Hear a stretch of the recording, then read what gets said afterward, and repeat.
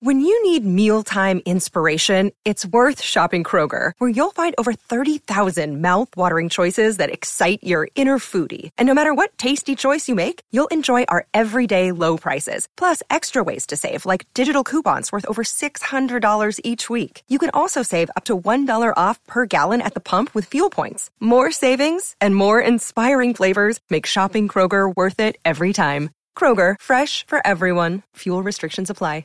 Another day is here, and you're ready for it. What to wear? Check. Breakfast, lunch, and dinner? Check. Planning for what's next and how to save for it? That's where Bank of America can help. For your financial to-dos, Bank of America has experts ready to help get you closer to your goals.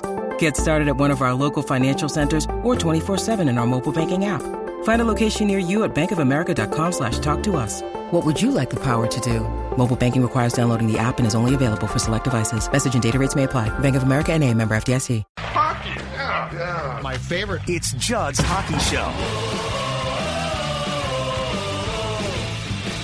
And welcome into Judd's Hockey Show. It's Zolgad. It's executive producer Declan Goff. And who is that on the screen? Wild GM Bill Guerin joins us. Billy, we appreciate the time.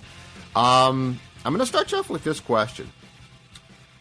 How do you weigh the success of this past year, which, by the way, to a large degree went really well, like points-wise, Kaprizov develops, against, especially for a guy like you who won in some way, shape, or form 4 cups, against what happened in the playoffs? Like what's that weighing of, hey, you know what, lots of success, building block foundation, but then clearly in the playoffs didn't end up where your desire was to be?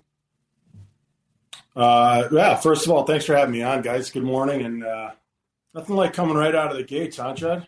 That's not a ball. That's not a ball buster. That's not a ball buster. Hey, look. Are you going to trade Dumba? That 4. clearly is a ball buster. You've been up since 4, waiting to ask that. No, you know what? Listen, I guess I'll go in reverse. The playoffs were disappointing. They were.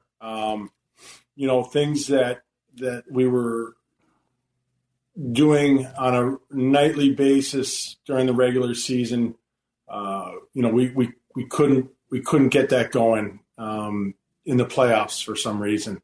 So, yeah, very disappointing. But after having a couple weeks to kind of look back, you can't really.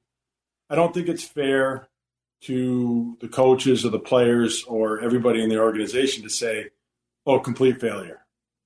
The steps that we took this year, no other Wild team has done what this team did. I mean, I think we've changed the way that the hockey world looks at the Wild, and it was all about the team. It was all about the points in the standings, and because of that, guys had career years. You mentioned Kaprizov. Obviously career year. Zuccarello, broke the assist record. Ryan Hartman had a career year. Foligno had a career year. Fiala had a career year. Freddie Gaudreau, and it goes on and on. So I think, if you're assessing the year fairly, we did some really good things, and I'm proud of the team. I'm happy with the direction that we're going. So that being said, I want to ask you as a player who had success, who wore the C, like you saw teams probably be where your team is currently as a player and then take off and develop. Answer me this. As a player, what did you see in the playoffs that wasn't allowing you guys or didn't ultimately to take that next step? Like, because you were brought in by teams exactly like this to provide that in the room and as a guy that knew what it took. What did you see? Because my guess is that you can identify it and say, okay, the next step is this, and this is what we just weren't prepared to do yet. Well, in my mind, it goes back to Game 4, and this is my opinion, and the fact that we didn't stay with our game plan when they were all banged up, injured, losing defensemen. We got away from our game and what made us successful, and that cost us. So it's more the ability to just, to fight against that urge to say, I don't even know who three of those defensemen are. I'm going to start playing a little more wide open and taking chances. The ability to fight against that and just keep playing the right way, playing the way that gives us success. And I don't think we did that. And that's a mental thing. Everything physically is, guys played hard. Guys tried. They care. The locker room's not a concern. None of that. It's just the ability to do that. I haven't watched a lot of hockey since, but I watched Game 3, Tampa versus Florida. And when Tampa got up 2 goals, their game got even more simple. And they just choked the life out of Florida, and they had no chance. And that's from a team like Tampa that I think a lot of people just focus on the wins. Well, they went through a lot of pain too to get there. And that's what it takes. You learn. Bill, did you also see, I was listening to some post optics of Florida getting bounced in Tampa Bay, and it kind of reminded me of, it seemed like, I know Florida won the President's Trophy and they were just a prolific offense. We're scoring goals like crazy this season, but it kind of felt like the way they fell short in their series against Tampa Bay, and now they kind of have to figure out where they go from here because they couldn't get past Tampa Bay. Did you kind of see some parallels between how the Wild fell short and kind of how the Panthers also fell short, that you had these great teams that are just trying to get over the hump? They've had their regular season success, but there's just that one extra itch, one extra scratch they haven't been able to find in the postseason. Yeah, I think there's a lot of parallels between us and them, but also us and, a ton of other teams that have won. Everybody goes through some pain. I can remember, when we won the Stanley Cup in 1995, the year before, we lost a devastating series to the Rangers, with all those overtime goals and things like that. But that allowed the New Jersey Devils to not only win the next year, but then to win 2 more after that. And you just have to make sure that you actually learn from it, and you don't just say, oh, too bad, we'll keep playing them. There are learning lessons, and we have to actually put them to use. Billy, how do you explain too? Because I think that this is an intriguing thing. As a guy personally who loves this sport, the culture of today's youth and people coming up is, having fun, getting trophies, blah blah blah. My observation of the Stanley Cup playoffs, and I'm curious if you agree with this or not, is look, when you are hoisting the chalice, there's probably no better feeling, ultimately, payoff in the world. That being said, I think when you watch the playoffs, and to your point, like a Tampa Bay or, but back in the day, Edmonton, Islanders type teams, getting through this thing, which, by the way, is a great, it's great fun to watch as a fan, but I think it's a grueling struggle. Probably sometimes it's hell. How do you get that through? Is that just experience? Because personally, it looks to me like the teams that win are willing to pay a price that is probably, in the end, a very large price. Yeah, well, it's not that big a price. It's worth it. Like, sure. Yeah, at the end of it. Once you're there. At the end of it, it's 2 months of grueling physical hockey and travel and pressure and all that stuff, and you're like, your body's been through hell, and you're just so mentally exhausted by that time, but there's no better feeling in the world. You lose all your weight and your muscle, and you look like crap. But you don't have any sun, like nothing, but it's the greatest feeling in the world. It really is. There's nothing that can beat it. So, I really think that that's something that players learn to enjoy.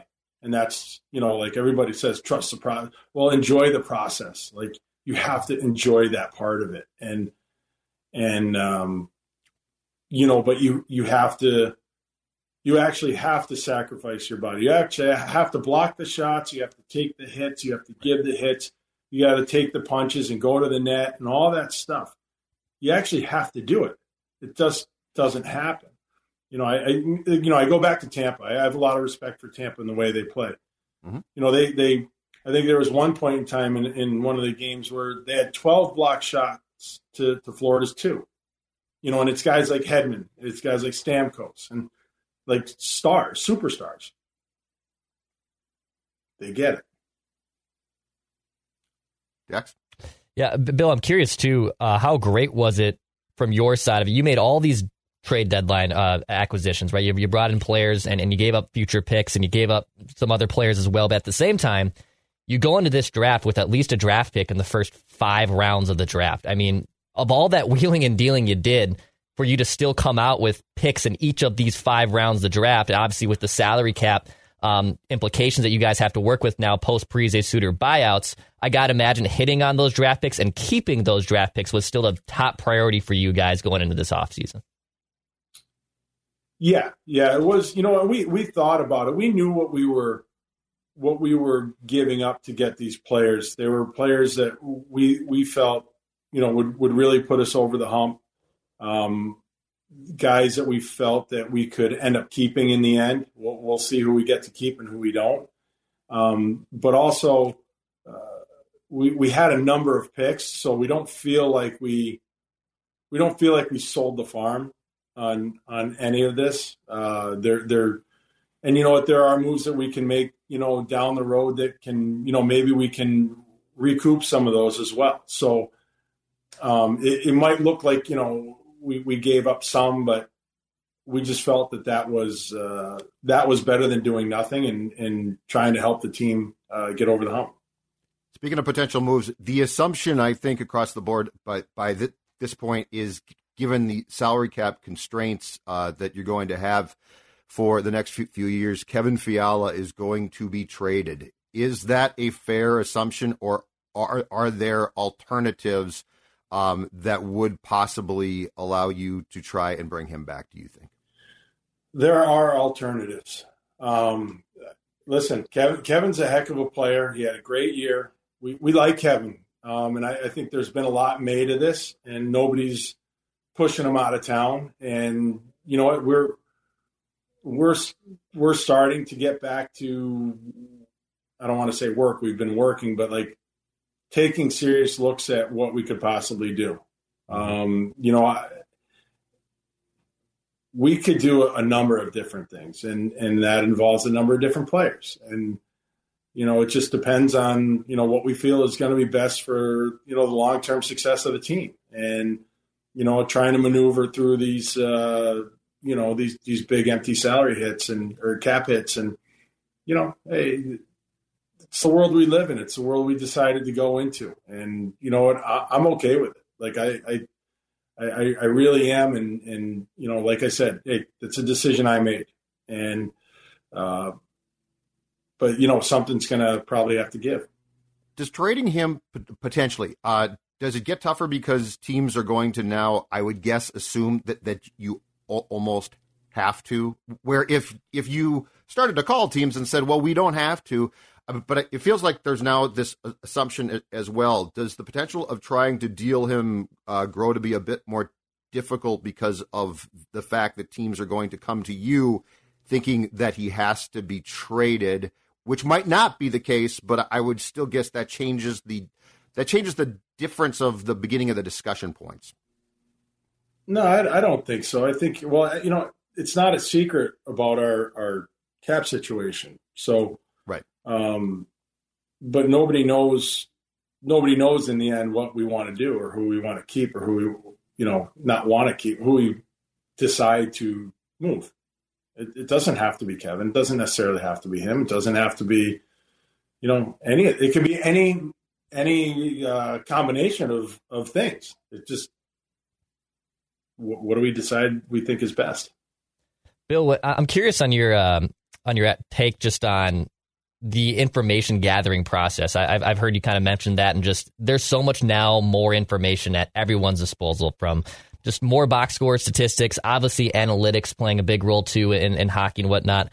I'm curious when someone maybe with an analytical approach or an analytical background comes to you and says, hey, this player does very well in this spot from an analytical standpoint, but you as a player and as executive still got to weigh in that player aspect, your eye test. What is that process like for you, maybe, when someone comes up to you and maybe not disagrees, but tries to maybe change your opinion from an analytical approach? What are your kind of takes just on analytics? Well, I'm a big believer in analytics. I really am. And you might think that's kind of funny coming from a former player that I probably would have hated them when I played. But I'm a big believer in it. Matt Sells is the guy in our hockey ops department who does all that. And I have so much faith in him and so much trust in him. He's smarter than I'll ever be. And you know, when I get calls on certain players, a lot of times Matt's the first guy that I call. That being said, I trust him so much because he's also got a hockey background, and where he coached a bit, and he knows the game and he can speak hockey. And I think that's a huge advantage that he has, or we have, because of him.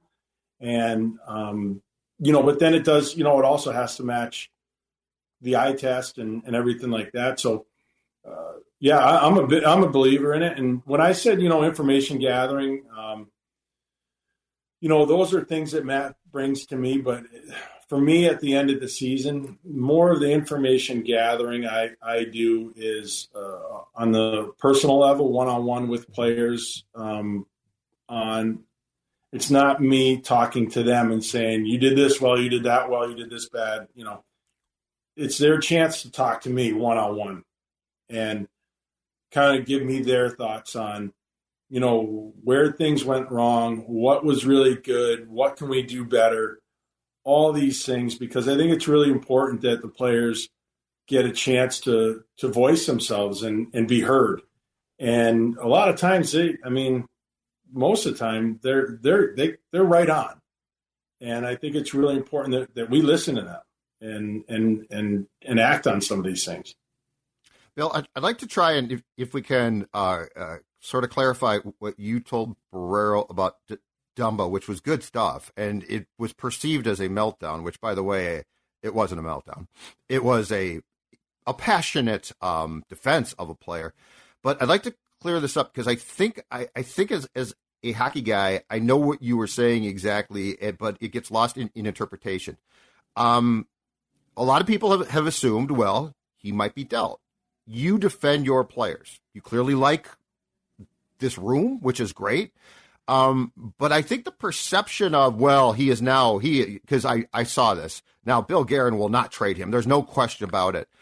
I think there's a difference between, and to me that this comes from you being a captain, there's a difference between you defending your players and your room, and that being like, now this guy is going to be treated with kid gloves or something. Is that correct? Because, like, I would hesitate to say Bill Guerin will not trade Dumba. I do think Bill Guerin will defend his team.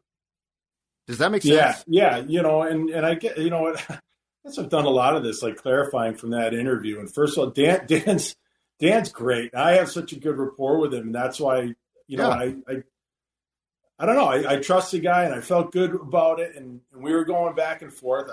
I don't feel like I don't feel like I lost my cool. Yeah, I was passionate. And you're right. I'm going to defend my players. And, you know, I hope everybody would know me a little bit better right now, that there are no promises in this game. There are no promises. And my job is to make the team better. And whether you know what, the question was asked to me last week somewhere, like, you know, do you get too close to your players and would you have a hard time trading them? The answer is no. I know. The answer is no. If something's going to benefit the Minnesota Wild and make us better, I will absolutely do it.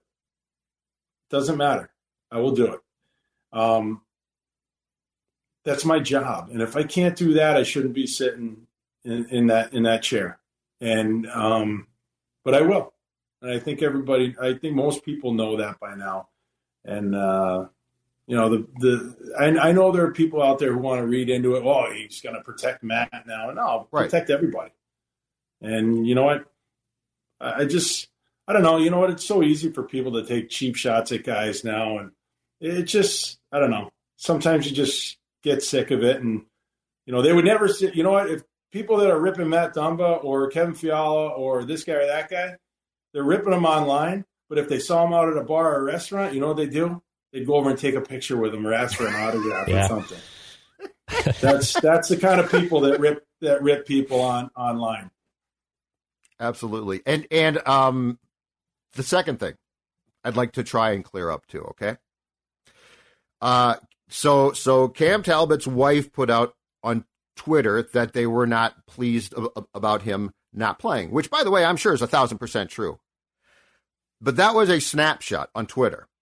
If you had a dime for every time a spouse got upset in sports, and especially hockey, you would be retired. So I'd also like to clarify, look, I'm not saying that you might trade Cam. I have no clue.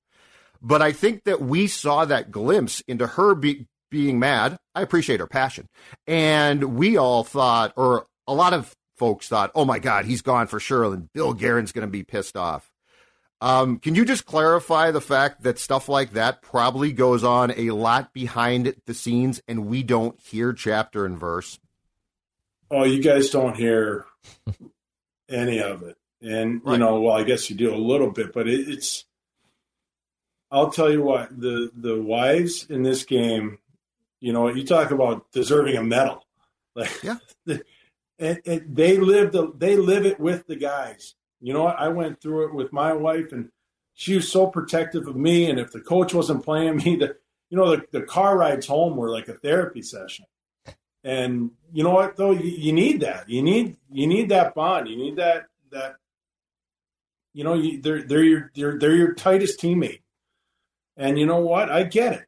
Like it. You know, when you feel like you've been done wrong after doing so much right, then you take it personally. And you know, I get it. It's not personal. And, you know, those are things that Cam and I have talked in person, and, you know, I'll leave it at that. But, you know, as a whole, the wives in professional sports go through it with you. They're not just, you know, detached from it or anything like that. It's very, very emotional because it's somebody you love. You know, and it's your husband being thrown to the wolves, and they get, hey, don't poke mama bears. You know, they're meaner than we are. Yes. Yeah, they are. Correct. Yeah. Dex, don't mess with them. We all know that. Yes, I know it. Bill, I'm curious too. Just obviously, you unplugged from the Wild season a little bit here, and you're going to eventually get back into the off season mode. What is kind of that timeline for you and the organization here as you begin to slowly exit out of that, the playoff exit, and then also start to get into the offseason planning? What's your kind of timeline for that? Well, you know, we've been in the office every day since the season ended. It's a little bit more of, you know, kind of like getting our own house in order, a little housekeeping and things like that. We have a bunch of kind of like, you know, hockey operations contracts and things like that we have to do. We have to start looking forward to to our pro and amateur scouting meetings. And, you know, within the day, we've had talks. We don't just sit there and, you know, not talk about hockey all day. We do. You know, I'd say next week is, you know, time to really start kind of ratcheting things up and preparing, like I said, preparing for our amateur meetings, our pro meetings, all the critical dates that are coming up. So it gets to be a busy time very quickly. Two things left. Do you foresee Flower being back with just his age? And I know that you've talked about a desire to bring him back, but do you see that as a high probability, or is it going to be more of a wait and see as the off season starts? Yeah, you know, we'll wait and see. You know, I've said it. You know, I'd love to have Flower back and have him and Cam go again. I have a lot of faith in both of these guys, and they're such good goalies and they're such good people and great teammates that, I really think it can work. But, I'll talk to Flower. Had to give him some time. It was a kind of a whirlwind couple months for him, and a situation that he'd never been in before. And, I think he just needs some time. Last thing, culture-wise. So like the entire big picture thing here. On a scale of 1 to 10, Bill Guerin, where do you think the culture of this franchise was when you got here, and where do you think that it is now with all of and I mean this goes to a lot of changes here. A lot of changes both on the ice as far as the bench goes, the coaching staff, the people that you work with on a daily basis. How happy are you with the puzzle that you've got in place right now? Well, I'll say this. I would give it a 9 out of 10 right now. And the only reason I don't give it a 10 is because, in my mind, cultures are never set. They're a living and breathing thing, and you have to constantly work at it. It's something that you can't say, okay, that's done, let's move on. No, it's every day, every week, every month, every year that we have to stay on top of it. I think our players have done a great job of controlling their own room. I think our coaches have done a great job of providing the open lines of communication and treating players the right way and all that stuff. So I think it's really good. And you know what? I think Minnesota's a really good place to play. It's a great place to play. It's a great place to live. Mm-hmm. I know people on the business side have really even jumped into what's going on the hockey side, and that's even picked up. Like it's going in the right direction, but we just got to keep working at it, and keep making. We can always get better, so we just got to keep making improvements as we go along. Great stuff, and much appreciate the candidness. See, people will come back and say, "Oh, Barreiro was great with Guerin, or Zulgad asked tough questions." The key thing, you don't dodge them. And I'm going to tell you, as a guy who talks to officials from different teams in this town, that is appreciated. And I'm serious about that. Well, a lot of dodging that goes on. So thank you, Bill Guerin. All right, take care. Talk to you later. You too. Thanks, Bill. That was a very interesting, in-depth discussion with Bill Guerin, GM of the Wild. I found it intriguing, Dex. A 9 out of 10 on the culture, and that's the behind-the-scenes stuff that is so important. You know what? I think we should come back at some point in time. We can't right now and react to this because that is great stuff. Absolutely. Judd's Hockey Show. Declan, Judd. Dex, take us out. Fast shoot score. He knows you once ate an entire sheet cake. He knows your selfie life isn't your real life. He knows what goes down on the DMs. Shouldn't you know your dog better? Now you can learn his inner secrets with Embark, the highest-rated dog DNA test. Unlocking over 350 breeds and screening for over 215 genetic health risks. Go to EmbarkVet.com and use promo code DNA, that's DNA, to get $60 off an Embark Breed and Health Kit or Purebred Kit with free shipping. That's promo code DNA to save today.